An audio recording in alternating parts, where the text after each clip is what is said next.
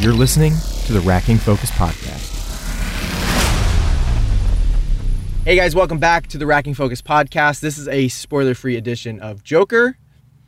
Yeah, we just saw Joker just moments ago. It's the middle of the day. We're in the car. We're in a slightly different format right now. We're sort of GoProing this to try and streamline the process and get this out for you quicker. Yeah. So hang on tight.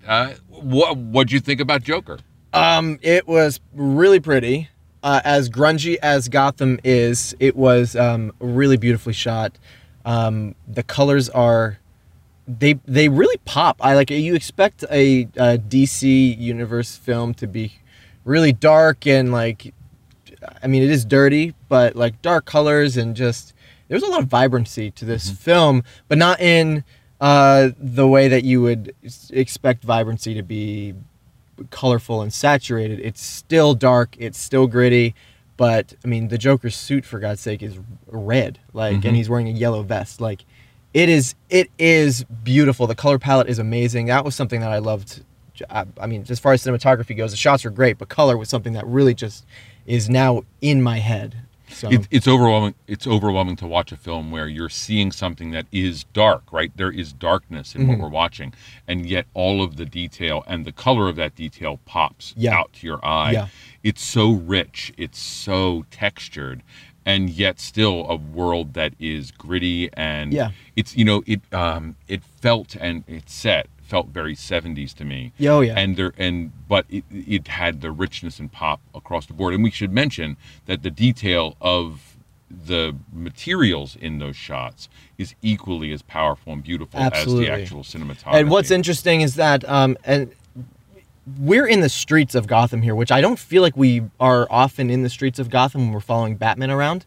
We're either on rooftops or we're breaking in through windows or we're sneaking around, right? But I never feel like we're on ground level. We don't live in the world of Gotham, right? Right. We live in Wayne Manor in the Batcave, and then we venture out as Batman into Gotham. This is like the complete opposite of that, and we are in the gritty. I remember feeling like this was a Gotham I've never seen before in any of the other films, because I feel like a resident of Gotham for a minute in this film. So yeah, I think that's great. That happens both from story, but I think it really, really happens from the imagery and how we're drawn in.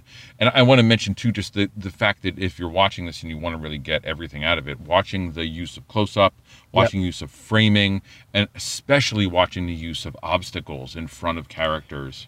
Yeah, there's a lot of dirty framing, right, where there's objects or things that are just out of focus in the foreground, or things that are physically blocking performances from being completely in your face. Although there are moments where the camera is right here, there. You can't see the bottom of Joaquin Phoenix's face or the top of his head, it is in his face. Can't imagine how hard it is to act with a camera about and centimeters from your nose. And especially when you're acting with the level of depth. Why don't we talk about that a little bit? So, for visuals, for production design, this is it means all spectacular. It's amazing. It's, really it's beautiful. It is beautiful. Acting wise, I think he's going to be nominated for his performance, which is very strange to say for a comic book movie. Although maybe this doesn't kind of fall into that category, but it kind of does at the same time. I don't know, not your typical comic book film, that's for sure. And playing a villain from a superhero, comic like that, I don't feel like we see that very often. The last guy to do it was Heath Ledger, right? Was that the last guy to be nominated for a Academy Award? And it looks like the Joker can do that, right? The Joker's, the thing. Yeah, we may have. A villain character. Yeah, I think that's it, right? Yeah, I think that's the one. So, his acting was phenomenal. I don't know how he has such control over his body. I don't know how he has such control over his laughter and his vocal work and the facial expressions. Everything that he does is top notch. And I knew Joaquin Phoenix was just a brilliant actor. He's the type of guy that goes all in. And he definitely goes all in this performance. So at least that's from my perspective anyway. Yeah, I think that he's doing amazing work, and just watching the acting work is incredible. Yeah. But he does inhabit the character in such a way that you understand what's going on, often without language.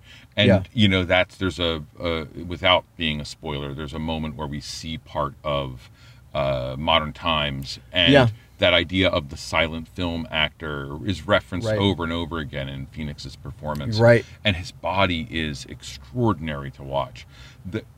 But I would say the acting across the board is good. I think the other folks are all doing their work. They feel less real, but I think that may be more a choice than an actor's well, failure. you have the Joker, who's this eccentric being, right, and he pops off the screen in a way where everybody else kind of blends into the background and kind of fits the narrative that is being told throughout the film, and in a way, from his perspective, everybody might be mundane to him, you know, based on what's going on in his head. So the acting was amazing. I mean, I need another rewatch just to see what he's doing and the choices he's making. And you talk about Modern Times and Charlie Chaplin, and you get the same kind of feeling with how he's moving sometimes. I remember watching the very beginning of the movie and thinking this is very Chaplin-esque. And because it was a silent film back then, it's all based off of body movement and nonverbals, which Joaquin Phoenix does so well in this movie. Yeah, and then you put that against the level of violence that's throughout the film. The film's hyper-violent, but we get violence right at the beginning of the movie, and that violence at the beginning with Chaplin, and we think back to those silence films, and they're full of violence. Right. That violence is just for comedic purpose, and here we are being confronted with it in a much more brutal way, over and over again. So that, I mean, for the weak of heart, this is a movie you just want to be prepared for. It is violent. They don't pull any punches. Even gunshots sometimes come off as, like, you know, in other movies, somebody pulls out a gun, then you have a second to react before the trigger's pulled. This is like guns coming out and boom, boom, boom, and it's a little jarring. The other thing I want to say in a non-spoilery way is the film is full of a knowledge of craft. There's so many times where I feel like the directorial action is utilizing things I expect because I'm a film viewer. Right. They know who's watching the movie, and they're kind of playing with you a little bit. We talked about tension in our spoiler-filled podcast and how they use that. So if you want to hear more, go listen to the entirety of our spoiler-filled podcast. But yeah, I want you to talk about Vigilante real quick. Yeah, so this is hard to not be spoilery, so I'm going to really dance around it, and you have to tell me when I have to stop. Yeah.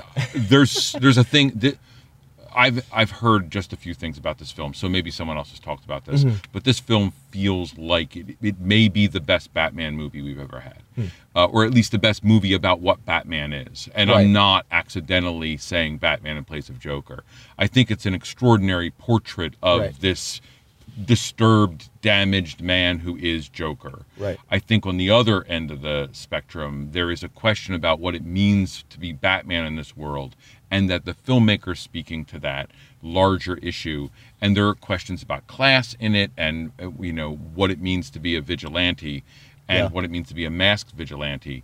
And as you're watching the film, whether you want to think about it before or after, it is a movie that deserves analysis. Yeah, agreed. And that's one of the reasons, because it's speaking to a bigger issue. Agreed. I don't think I can add any more to that without spoiling something. It's so hard. You hit the nail on the head with that. I want to go right to rating. What do you think? Should they see this in theaters? Should they wait? Should they not see this at all? So it's a must-see in theaters for me. We've already sort of done this when we do together after. It's a must-see for me. Why don't you talk about why it's a must-see for you? For me, you have to see this in theaters for the visuals. You have to see this in theaters for the sound design, for the production design on a smaller screen. You're going to miss out on detail. We talked about some shallow depth of field in the other spoiler filled podcast. Like just the filmmaking behind this is just so beautiful. Whoever is, I don't know who the DP is, but whoever's shooting this movie, whoever is the cinematographer, the production designer, the sound designer, I don't know what CG was even put into this movie, but like if there was a lot of CGI done, I didn't even notice it. So like all around, all across the board, this is like masterfully crafted, and you have to see it on a big screen to fully appreciate that. It's a movie that you can second view on your home TV after you've had that full experience and you've been able to watch and see what's there. But I don't think you want to miss the opportunity to, if it's just to look at the piles of garbage bags on the screen that are shot with a beauty that garbage does not deserve to be shot with. And this city's decay is so well presented. The elevator door. is startling to look at. And on a small screen, it's going to just fly by. And I also think if you're watching it at home, you're going to be in a position of rest. Right. And this movie demands your attention. Yeah.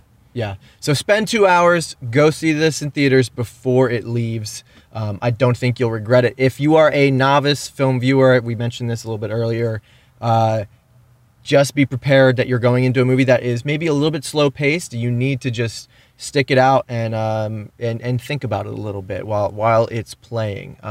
It is I would say it's a good film though. I'm excited to rewatch. Yeah, I think it's a really good film. I think we're going to see some awards for this. I think it's going to get recognition. Yep. And barring the controversy, which we'll probably talk about in the second half of our spoiler-filled piece. So if you want to hear about that, you can tune in there. Yep.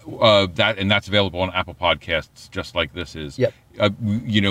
Barring that question, this is a movie well worth watching. Yeah, absolutely. If you want to hear the full version of this podcast or hear other podcasts that we've recorded, head to rackingfocuspodcast.com and you can listen there. You can find our social channels. We are at Racking Focus Podcast on Instagram.com and at PodFocus on Twitter.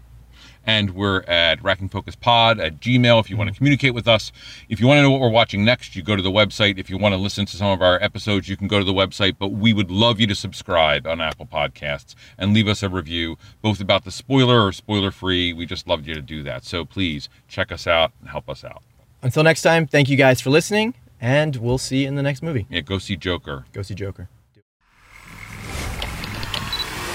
Thanks for listening to the Racking Focus Podcast.